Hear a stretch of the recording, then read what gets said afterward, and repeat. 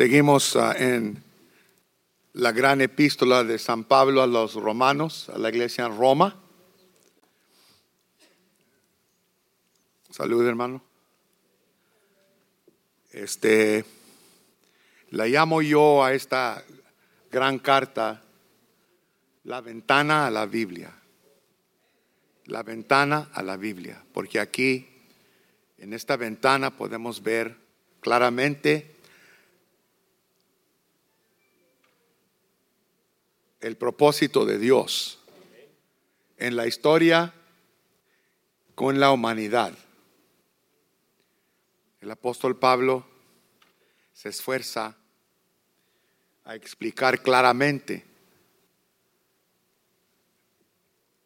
en la Biblia el propósito que Él tiene contigo y conmigo desde la eternidad, no nomás en el tiempo y la historia, sino desde la eternidad. Dios tiene un plan para ti y para mí. Su plan es glorioso. Su plan es de rectificar la caída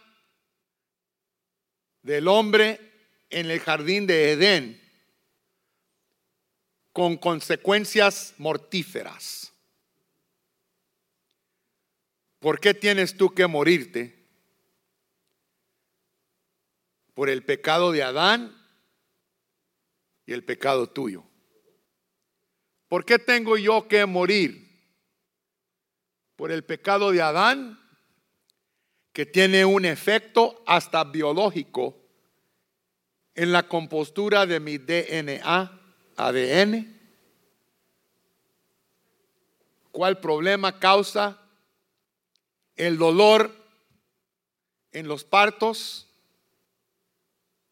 el sufrimiento, el cáncer, el diabetes, el pecado en ti y en mí, que no podemos solventar sin la ayuda de Cristo Jesús. Dios tiene un plan y un propósito para la raza humana que tristemente ha errado desde el jardín de Edén. Sigue nuestra rebelión en contra de este Dios bueno hasta la fecha. Hemos oído de nuestros pastores que más tratamos, y por el pastor Pablo, de ser mejores, peores salemos. Entre más lucho en contra de esta carne y naturaleza, más fracaso. Cuando quiero hacer el bien, hago el mal. Y de vez en cuando, por la gracia de Dios, algo bueno. Y cuando lo hago, me siento triunfante por 3 días, hasta que se acaba mi santidad. Entre más trato de agradecer a Dios, más desagradecido estoy por lo bueno que Él es.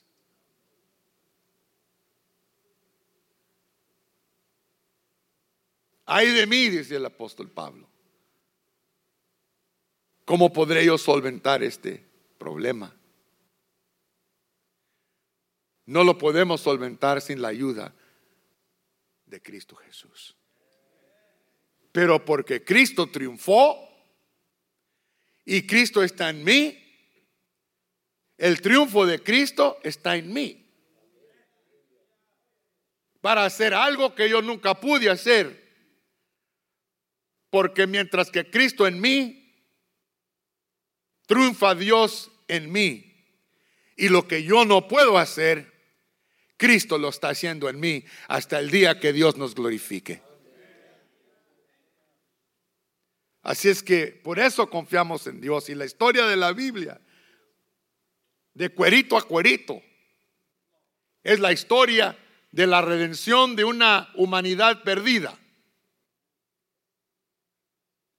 De cómo Dios perdió la humanidad en la decisión de Adán y Eva. Cuando este Dios bueno, que crió un jardín precioso, y más precioso la comunión que tenía Adán con Dios en la frescura de la tarde, Mesopotamia. Dios y Adán se encontraban en las tardes calurosas del Éufrates y caminaban juntos y platicaban él y Dios, él desnudo y Dios amante, sin pecado, inocente. Dios y él platicaban en lenguas, porque Adán no nació hablando en hebreo, ni nació hablando en japonés, ni nació hablando en ruso o en español o en francés. La primera idioma de Adán fue de platicar con Dios en lenguas, con ruidos inexplicables, con un Dios que sondeaba el corazón del primer humano, conociendo los ruidos de este hombre primitivo, quizá un cavernario, pero inocente y santo en su pureza. Platicaban ellos en ruidos inaudibles, Adán haciendo ruidos de agradecimiento por el primer tomate que vio, por el primer mango que vio. Qué bonito es Dios, ¿verdad? Que le pone tanto color precioso a las cosas buenas. Cómo atrae la manzana colorada, la naranja anaranjada, bien juicy. Me imagino, amados, que diría Abraham cuando vio el primer nopalito y le quitó la espina rozándolo en el pasto, y Eva lo partió y lo coció. Qué bueno es nuestro Dios, amados. Y lo preparó todo antes que llegásemos, porque no es tonto. Todo puso aquí antes que tú y yo llegáramos por su amor. Porque hizo la humanidad nuestro Padre soberano. Nos hizo a ti y a mí para darle gloria. Despierta, hermana, hermano, despierte, por favor. Tome su insulina antes de llegar. Por favor, no coma donuts antes del servicio para que se le suba el azúcar y se le baje el espíritu. Bendito sea Jehová. ¿Cuántos saben que Dios es bueno? ¿Y por qué te hizo a ti y a mí? ¿Por su amor? No hay nada en mí que a Él lo mueva para hacerme. Ni estuve allí yo en el vientre de mi madre, en esa recombinación del ADN. No supe yo cómo Dios compuso los genes de mi mamá con los genes de mi papá. Y en esa combinación milagrosa en el vientre de Guadalupe Moreno, causó Dios un milagro de su imaginación. Nació Isaac Canales sin que mi madre y padre tuvieran nada que hacer más de una fricción. Nací yo, ni me puse el nombre, ni me gusta Isaac.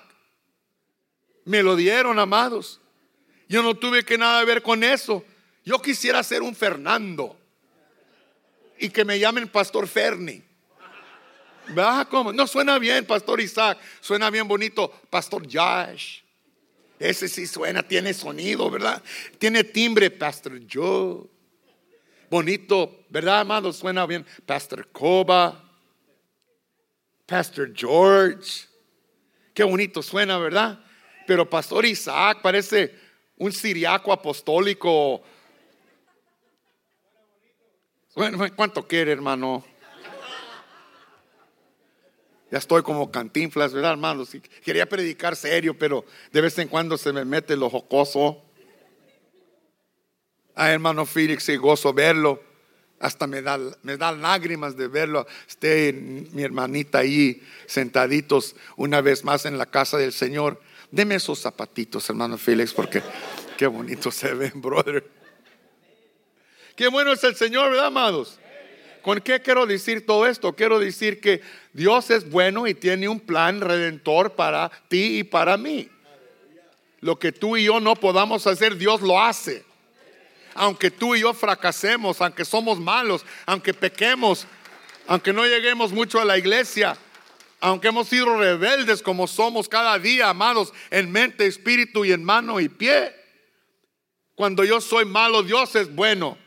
Cuando yo no puedo, Él puede.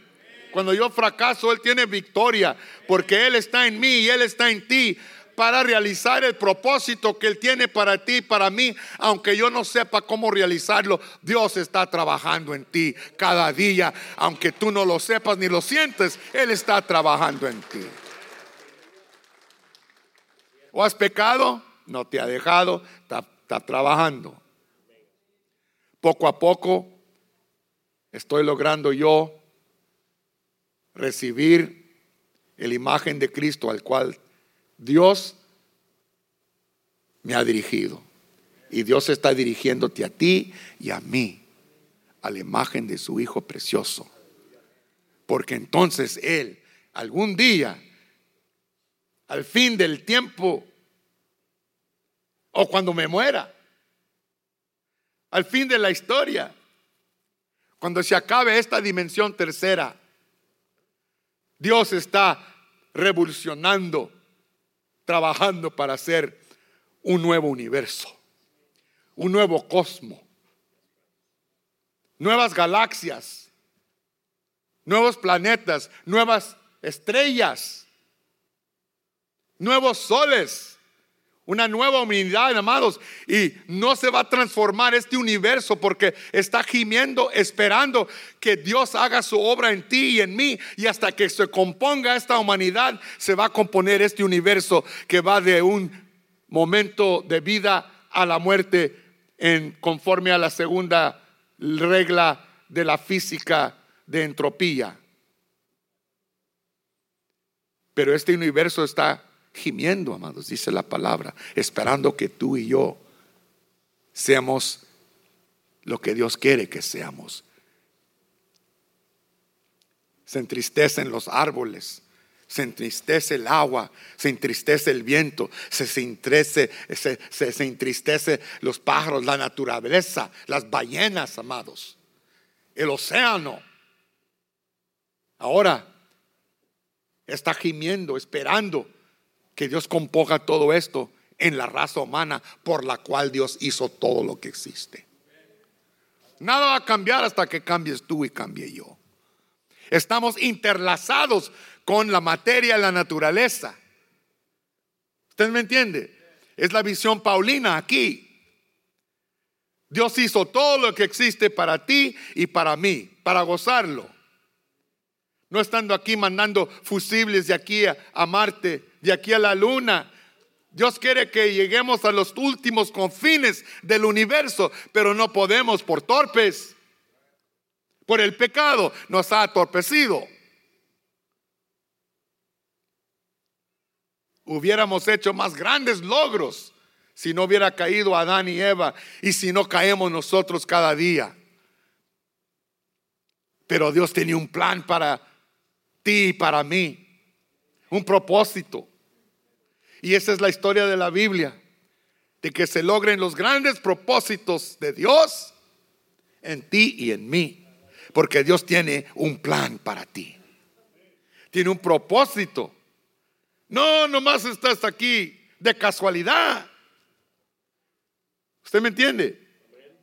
No, pero si estuviéramos aquí de casualidad, estuviéramos aquí solos, qué triste, más deprimido estuviera este mundo.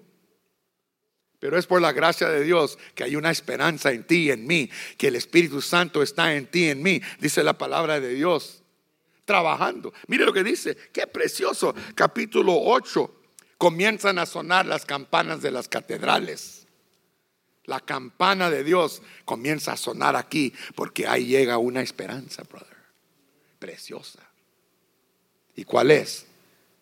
El Espíritu de Dios está en ti y en mí, logrando en ti y en mí lo que no podemos lograr nosotros. ¿Cuántos entienden? Muy bien. Entonces mire lo que dice el apóstol Pablo en el capítulo 8, versículo 26. Perdonen mi Spanglish. Y de igual manera el Espíritu nos ayuda en nuestra debilidad. Pues ¿qué hemos de pedir como conviene? No lo sabemos. Pero el Espíritu mismo intercede por nosotros con gemidos indecibles. Como dijo la hermana Damaris la semana pasada. Mas el que escudriña los corazones sabe cuál es la intención del Espíritu. Porque conforme a la voluntad de Dios, el Espíritu intercede por los santos. Y sabemos que a los que aman a Dios, ¿a quién? ¿A quién? ¿A quién? A los que aman a Dios. Porque esto no pasa a los que odian a Dios. Pasa contigo y conmigo si tú amas a Diosito. ¿Cuántos aman a Diosito? Con todo el corazón. Wow, me da frijoles, me da tortillas de maíz, me da tripitas con chile, me da mazamorra, me da pupusas, me da amor. Qué bueno es Dios, ¿verdad, amados? Él nos da todo lo que necesitamos y mucho de lo que queremos. Y sabemos que a los que aman a Dios, todas las cosas les ayudan a bien. Esto es, a los que conforme a su propósito son llamados. ¿A quién? Uno, a los que lo aman. Otro, a los propósitos conforme a su propósito son llamados. Porque a los que antes conoció, también los predestinó para que fuesen hechos conformes a la imagen de su Hijo. Mire, amados, aquí está el gran propósito de Dios. El último y más grande, fenomenal, magnífico propósito de Dios es que tú y yo seamos como Cristo.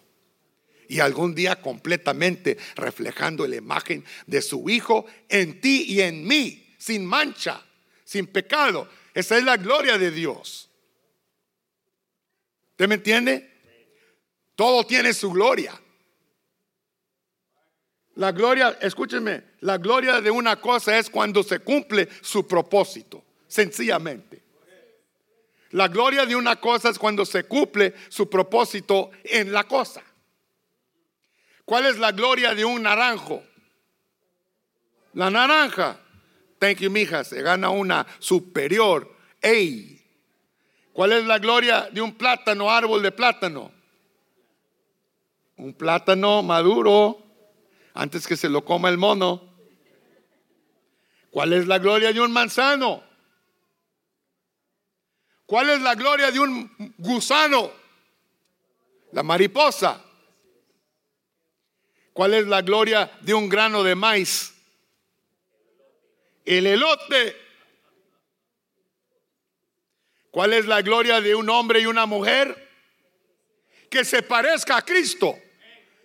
Ahí se glorifica a Dios en la humanidad, cuando el hombre y la mujer finalmente llegan al perdón de sus muchos pecados, justificados por Dios, lavados, perdonados, transformados, para que se parezcan a Cristo Jesús, el primer fruto del árbol, el primogénito Hijo de Dios. A su nombre gloria para siempre. Bendito sea el nombre de Cristo. Y allá vas tú y allá voy yo, por la gracia y la misericordia de Dios Padre. Algún día llegaremos a parecernos a Dios y darle el fruto de nuestra vida. Ahí deben de aplaudir. ¿Qué les pasó? ¿Qué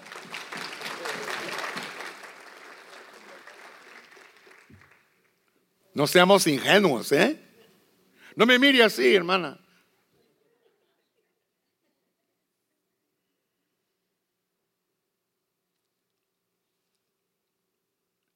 Porque a los que antes conoció, también los predestinó para que fuesen hechos conforme a la imagen de su Hijo. Mire, ¿cuántos ven dónde va la vaina aquí? Mira dónde va la vaina. Para que Cristo sea el primogénito entre muchos hermanos. No tiene que decir para qué, siendo que, ahí tradujeron mal. No para qué, es que no siendo que, porque ya el Señor ha resucitado entre los muertos y ya Cristo es el primogénito y ya Cristo es el primer fruto de una humanidad transformada. Entonces, ¿me entienden? Entonces, cuando dice el traductor, para que Él sea, ¿cómo que para que Él sea? Ya lo es. ¿Quién tradujo esto? Me enojo a veces con los traductores. No, ya es. Mi Señor ya es el primogénito, el fruto primero. ¿Me entienden pues? Gloria a Dios. Que hay uno de nosotros ya, ¿verdad? Ya salió una manzana en la raza del árbol humano. Ya soy la primera naranja. ¿Cuántos ven dónde va Pablo con esto? O sea, el universo mismo, el cosmos, los árboles, los caballos, las ranas, las cataratas, los ríos, las amazonas, el cielo está en víspera, está parándose sobre la punta de sus pies, esperando, ya porque ya salió el primer fruto de la humanidad, esperando que Dios haga su completa conclusión en nosotros, porque entonces tiene conclusiones cósmicas, resultados universales. Como va la humanidad, va el universo. ¿Ustedes me entienden? Me gusta la idea corporal de Israel. En el Antiguo Testamento, cuando se habla de Israel, no está hablando de una persona, está hablando del grupo, del pueblo, del ganado, de los árboles fructíferos, del trigo, de la tierra de Israel. Todo es Israel. ¿Cuántos me entienden? Cuando lean Israel en el Antiguo Testamento, sepan que es una palabra corporativa, no individual. Si pecó Acán, ¿cuántos se acuerdan del pecado de Acán? ¿Cuántos saben lo que pasó con esta idea corporativa? Acán pecó, mataron a Acán, a su familia, a su ganado, sus burros, sus camellos, quemaron su fruto, ensalaron su tierra, todo. ¿Por qué? Porque es la idea corporativa. Cuando vino el arca del pacto a la casa de este varón, bendijo su ganado, bendijo su tierra, bendijo el pasto, todo bendijo. La palabra Israel es palabra corporal. Y así en lo mismo, tú y yo impactamos a la naturaleza. Cuando el indio llanto y llora con lágrimas por las selvas y los ríos que hemos destruido con nuestras carapilas mecánicas, ellos entienden algo que nosotros no entendemos, que todo es parte y somos parte del todo que Dios hizo. Y Dios está en el proceso de redimir a este universo, comenzando contigo y conmigo, y lo está haciendo por el Espíritu que vive en ti y vive en mí, que gime.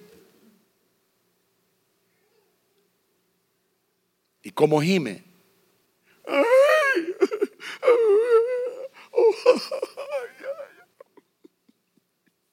Ya la regó Isaac. Así no está gimiendo el Espíritu. El Espíritu de Dios así no gime él. Y no me gusta la palabra gime.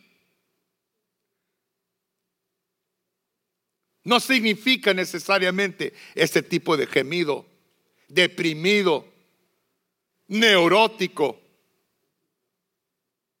La palabra stenazo en griego significa algo más de este tipo de gemido con llanto. La palabra stenazo tiene el sentido de una esperanza.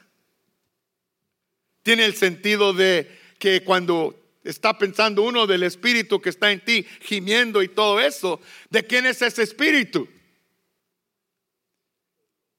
El espíritu de Dios, say it, brother. El espíritu de Cristo, el espíritu de la Sagrada Trinidad, es el que está en ti y en mí. Y la palabra stenazo no significa solamente un llanto deprimido, significa un zozobro de esfuerzo. Un zozobro de esfuerzo. Un atleta se está esforzando para ganar en la palestra. Un atleta está esforzándose con venas saltadas para terminar su carrera.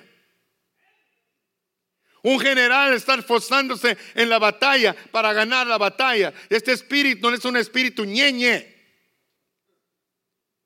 Es el espíritu del Dios que crió los cielos y la tierra. Es el espíritu del Dios que abrió el mar Bermejo y cruzó Israel en tierra seca. Es el espíritu de Dios que dio pan en el desierto, que dio agua en el desierto, que te ayuda cuando estás débil, que te da poder para seguir adelante cuando fracasas. El espíritu de Dios creativo, poderoso, soberano, majestuoso, está trabajando en ti y va a lograr lo que Él va a hacer por el poder de su mano fuerte. Es un espíritu triunfante. Es un espíritu de victoria. Es un espíritu de esperanza. No, ya la regó Isaac. Ese espíritu está trabajando en ti cuando tú caes, cuando tú fracasas, cuando tú pecas. Dios todavía no te ha dejado. Dios todavía no me ha dejado. Si tengo yo una enfermedad debilitante y no puedo yo mismo porque estoy en una coma, el Espíritu de Dios está trabajando en mí. Aunque yo no pueda decirlo, Él está diciéndolo por mí, intercediendo por mí. ¿Cuántos me entienden pues entonces la diferencia entre un gemido ñeñe y los ruidos sí negativos y los ruidos triunfantes del Dios poderoso, que en Cristo Jesús, mi Señor, por creer en Él, Él está en mi corazón, en mi vida, haciendo lo que yo no puedo hacer? ¿Qué no les da gozo por eso, hermanos? ¿Qué no les da gozo que Dios está trabajando en ti para lograr su propósito conforme a Filipenses 1:6? Come on, man. Come on, man. No estén viendo así, amados. A veces me siento yo como topo así, bien así, como un avestruz con la cabeza abajo de la arena. No, amados, hay algo precioso que está pasando en la iglesia de Cristo Jesús, de una humanidad primogénita, amados. Gracias a Dios que no estoy yo en un skyscraper, un edificio alto ahí en Los Ángeles, ahí esta mañana, chupando un pitillo, leyendo Los Angeles Times, deprimido, con mi bata. Pero estoy en la casa de Dios, dándole gracias a Dios, glorificando su nombre, bendiciendo su sagrado nombre, porque yo sé lo que Él está haciendo en la humanidad y en mí. Tiene un propósito, brother. Felix, tiene un propósito para ti. Hermanos, tiene un propósito para usted. ¿Cuál es? De glorificarse en tu vida. ¿Y cómo sé yo que se está glorificando? Porque estoy haciendo algo por Dios. Eso no va a llevar al cielo. Pero si estás en esta iglesia, es tiempo que te levantes de la banca y pares de calentar el pino y comiences a hacer algo por el Señor. Porque Dios lo está haciendo en ti y en mí, pero juntos, wow, hay dinamita cuando estamos juntos, dejando que Dios haga algo por Misión de Benecer, mandándole sillas a nuestra iglesita hermana en Tijuana. De lo que Dios nos ha dado, estamos dando a ellos, todos juntos, con nuestros diezmos y ofrendas, como decía el hermano Rey esta mañana. el Señor nos está usando. No pares de dejar que Dios haga su obra en ti. No importa si tu tío es vago, si tu hijo es vago, si tu hija es vaga. No importa que venga el diablo a desanimarte. No importa que no seas perfecto. Lo bonito es que Dios es perfecto. Y Él está perfeccionándote a ti adentro. No, Dios no quiere que sea perfecto, pero quieres que sea excelente. Busca la perfección y quédate con la excelencia, trabajando con el Señor, mientras que Él trabaja por ti. Porque a los que antes conoció, también los predestinó para que fuesen hechos conformes a la imagen de su Hijo. O sea, ¿cuál es el propósito de Dios para mí? ¿Cuál es el propósito mayor? Uno, que yo sea hecho conforme a Cristo Jesús. Right? Que se vea la hermosura de Cristo en ti. Que se vea la hermosura. Que diga la gente, tú traes algo, hombre. Right? Estás en fentanyl. Tú traes algo que estás fumando.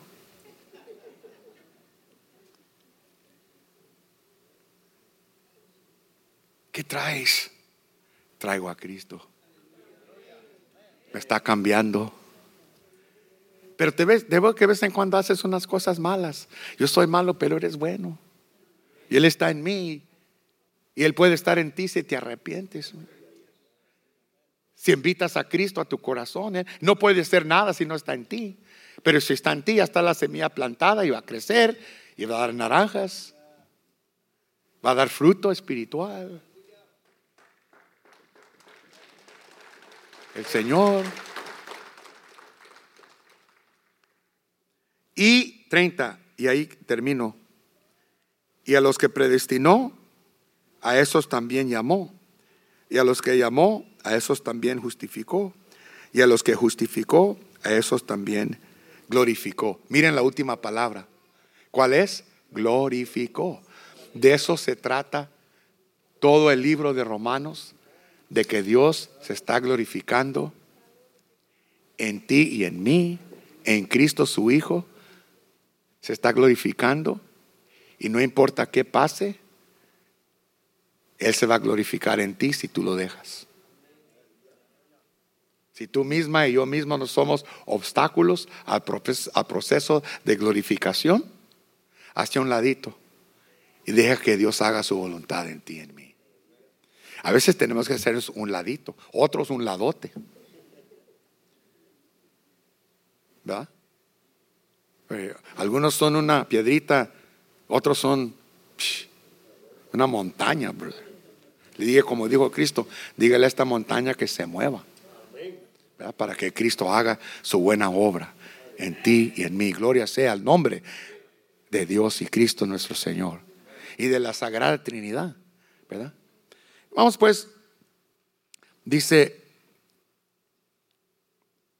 el versículo 27, porque ya hemos hablado del espíritu que está en nosotros. ¿Es un espíritu ñeña y deprimido? No. Es un espíritu que está esforzándose. Y los gemidos son de esfuerzo, no de depresión, no negativos.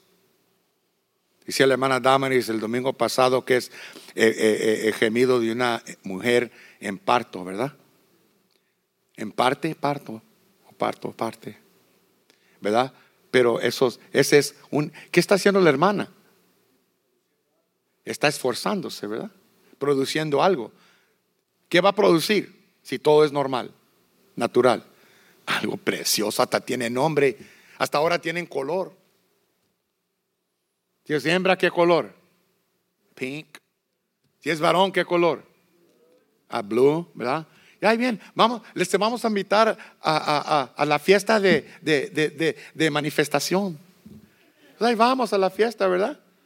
Y de repente, ¡pum! Sale un balloon pink. ¡Ay, mi nieta!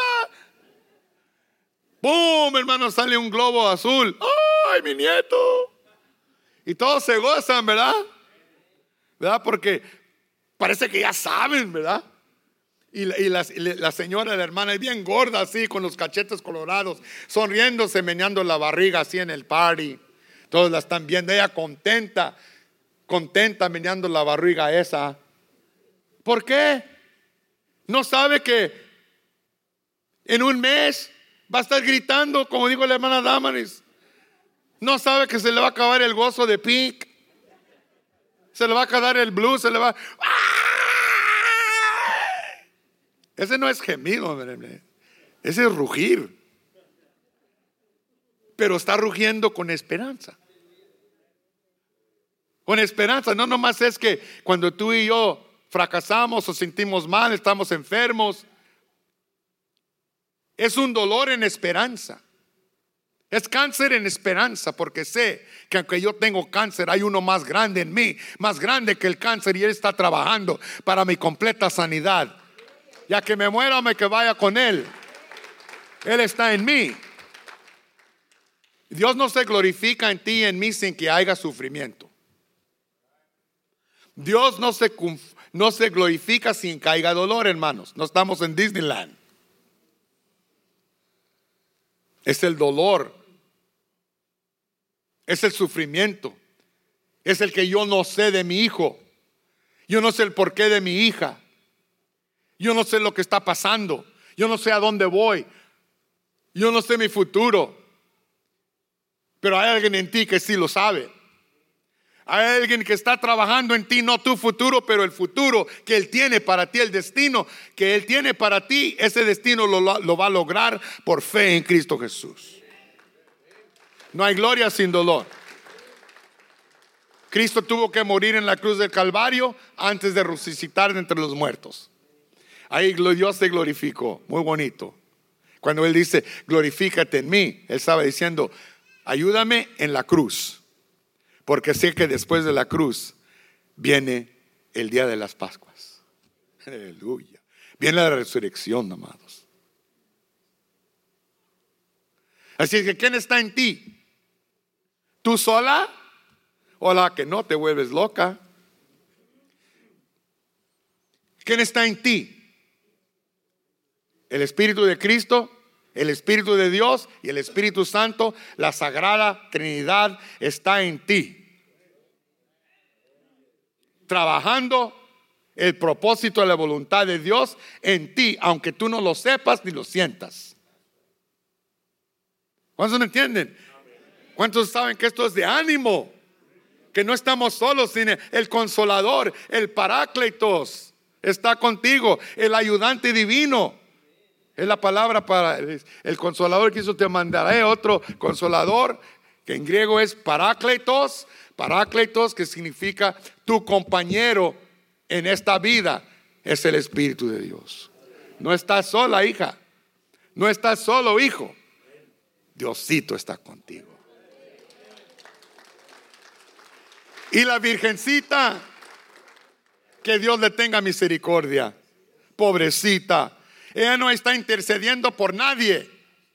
La Virgencita está muerta, descansando en paz. No meneen la cabeza. Y ahorita le quito lo católico. No se sienta mal.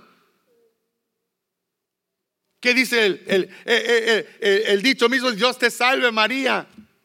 Y de repente intercede por nosotros pecadores ahora en el día de nuestra muerte, amén. No está intercediendo por nadie. Ella necesita la intercesión del Espíritu Santo para que algún día Dios la levante entre los muertos y ella misma pueda glorificar a su Hijo.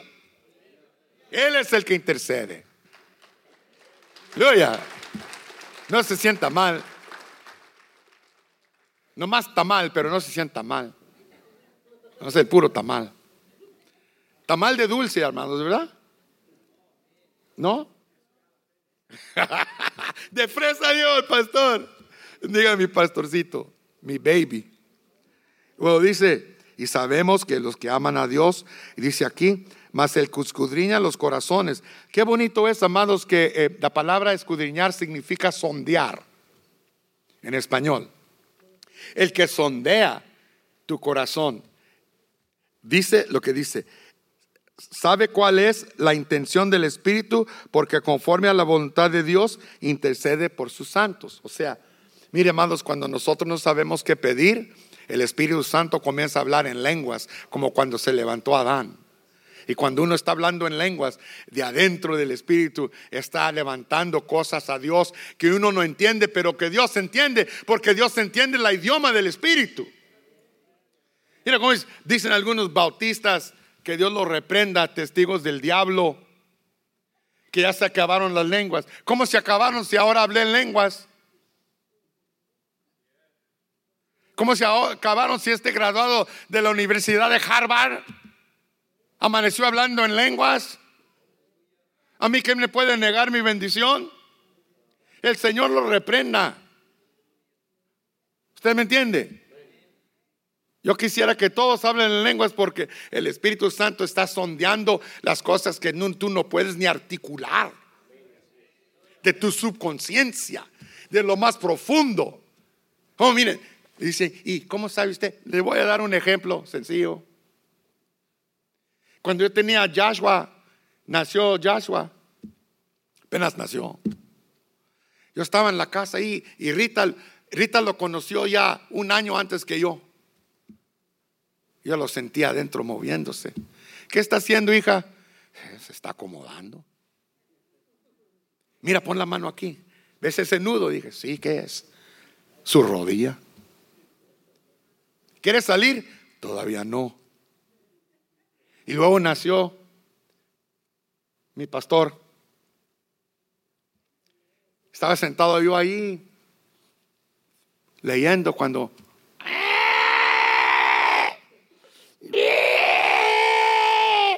estaba sentada ella conmigo y la tenía abrazadita a ella, hacía dolorida. Dije, ¿qué tiene? Dijo, está sucio. ¿Pero cómo sabes? Yo sé. No, de veras, hermano, ahí tenía mostaza ahí en esas zapetas, en esos días que eran de... Ahora cuestan tanto las zapetas, amados. Y otra.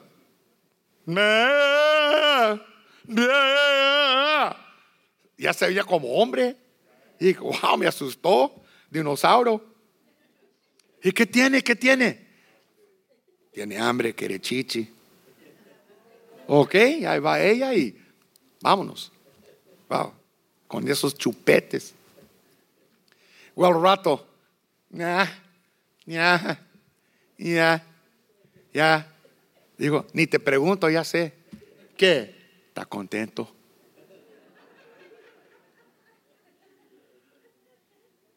Y luego, ¿qué tiene? Hasta gusto. Y así son las lenguas. No eran ruidos racionales, eran audibles, pero no tenían sentido humano. Ese castigo que Dios nos ha dado, que aunque no tenemos nada y somos pobres, tenemos razón. Tiene razón el pobre, ni tiene carne, pero tiene razón. No tiene frijoles, don cacahuate, pero razón sí tiene. No, amados, el razonamiento del Espíritu de Dios son ruidos que el Padre entiende. Por eso Él sondea la profundidad de tu corazón. Y cuando tú no sabes articular tu más profunda necesidad, ya desde antes el Espíritu Santo de Dios ha estado comunicando de tu profundidad, tus ruidos que tu Padre entiende.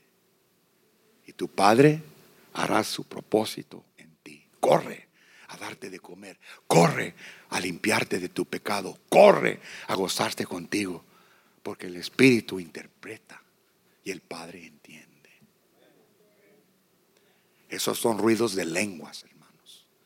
Se dice glosolalia.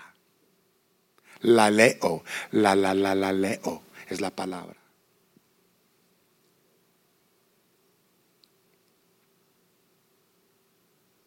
Y sabemos que a los que aman a Dios, todas las cosas les ayudan a bien, hasta lo más malo, hasta el problema más grande. No solo las cosas bonitas, no solo la fiesta, la pachanga, no solo la bendición, la promesa, La promoción es bendición, pero también los problemas son bendición. El dolor es bendición. El sufrir, mi hija, hermana, el sufrir es bendición. El divorcio, ojalá que no te pase, pero es bendición. Ay, gracias a Dios que se fue. Ahora estamos en paz. ¿Cómo puede ser que durante el sufrimiento de la separación esa, pero cuando llega la tormenta viene la paz? Hasta en eso. Estoy en el hospital. Pero ahí está Dios conmigo. Ahí está Diosito conmigo, orando por mí. No la virgencita, pero su hijo. Dios la bendiga a ella, ¿verdad? Fue de gran bendición. Pero Cristo es de bendición. ¿Cuántos me entienden? Muy bien. Todas las cosas les ayudan. ¿Qué me sirve esta llanta que se reventó aquí, este hule en el freeway? Sin mi esposo, ¿qué voy a hacer? Llámenle 911 a AAA que venga. No, amados. Y más adelantito en el freeway, a 3 minutos, se volvió una troca y explotó. Y por su llanta, iba a decir una palabra mala, pero no lo voy a decir. Por su llanta, Dios la liberó de un accidente más grande. Porque en cada mal hay un bien. En cada negativo de la vida con Cristo hay un positivo. Más como álgebra, con Cristo, negativo más negativo equivale positivo. Por eso dice ahí, todas las cosas trabajan para el bien. Esto es, a los que conforme a su propósito son llamados. ¿Cuántos han sido llamados? ¿Cómo sabe? Por el Espíritu Santo que está en mí. Ya no soy igual, ¿verdad? ¿Cuántos han visto a atletas de fútbol, soccer? Apenas han salido de la academia, pero todavía no han entrado al equipo nacional. De repente suena el teléfono. ¿Qué pasó? Mira, Juan, te estamos llamando porque ahora vas a subir al equipo nacional. ¡Wow! Cuando Dios llama, llama para arriba. Cuando Dios, no para abajo. Cuando Dios llama, llama para afuera. Que salgas de tinieblas a la luz. Cuando Dios llama, llama que te acerques más a Él para que Él se glorifique en ti. Qué bonito el llamado de Dios en la vida del cristiano. Porque a los que antes conoció, ¿cuántos saben que tú y yo y la iglesia, Dios ya tenía un plan para ti desde la eternidad? Por eso dice, antes conoció. Y luego dice, y también los predestinó. ¿Cuántos es lo que saben lo que estas palabras dice? Predestinó. No significa que Dios llama a unos a ser salvos y llamó a otros a ser diablos. Manda uno al cielo y manda al otro al infierno porque le dio la gana. Dios no es así.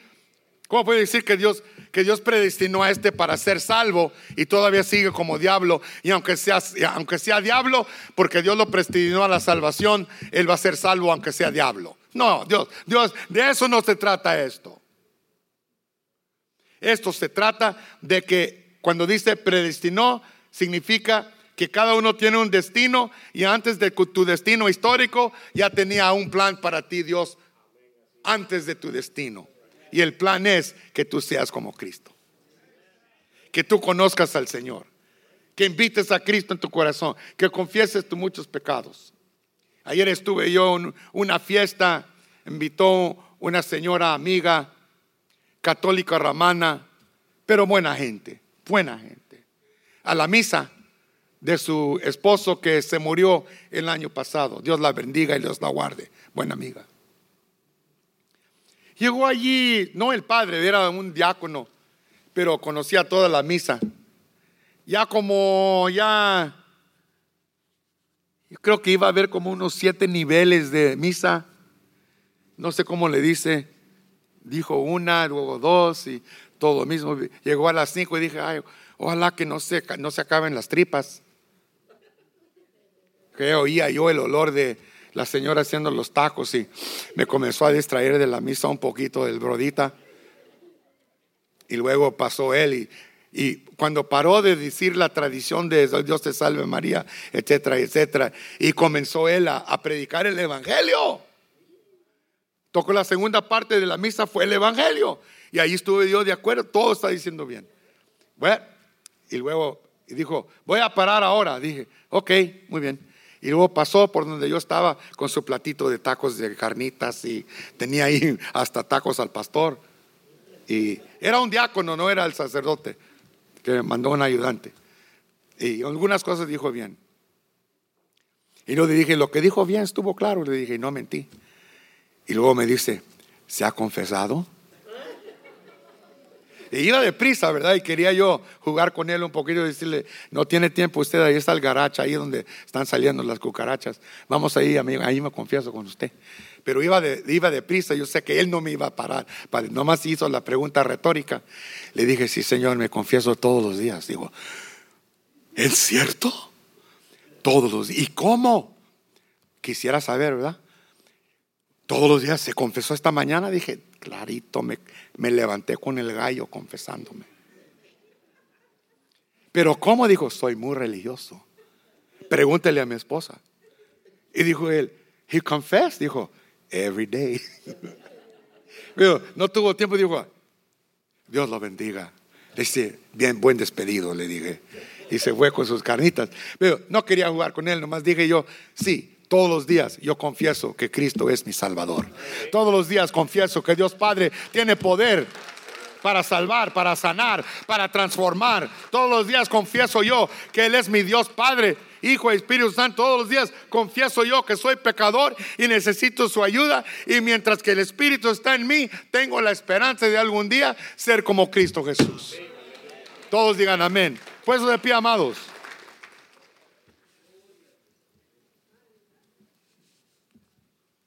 Y si no se ha confesado,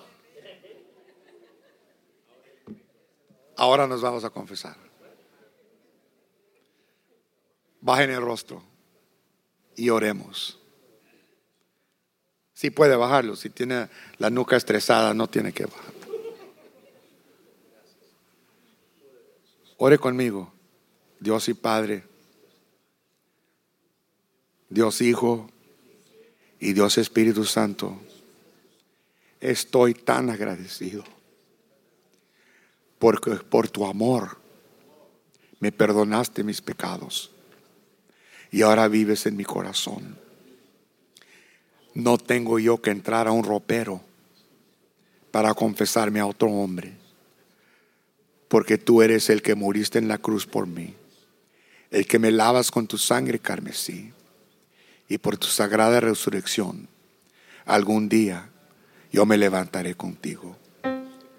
Te doy gracias, Señor, este día por la vida y la salud.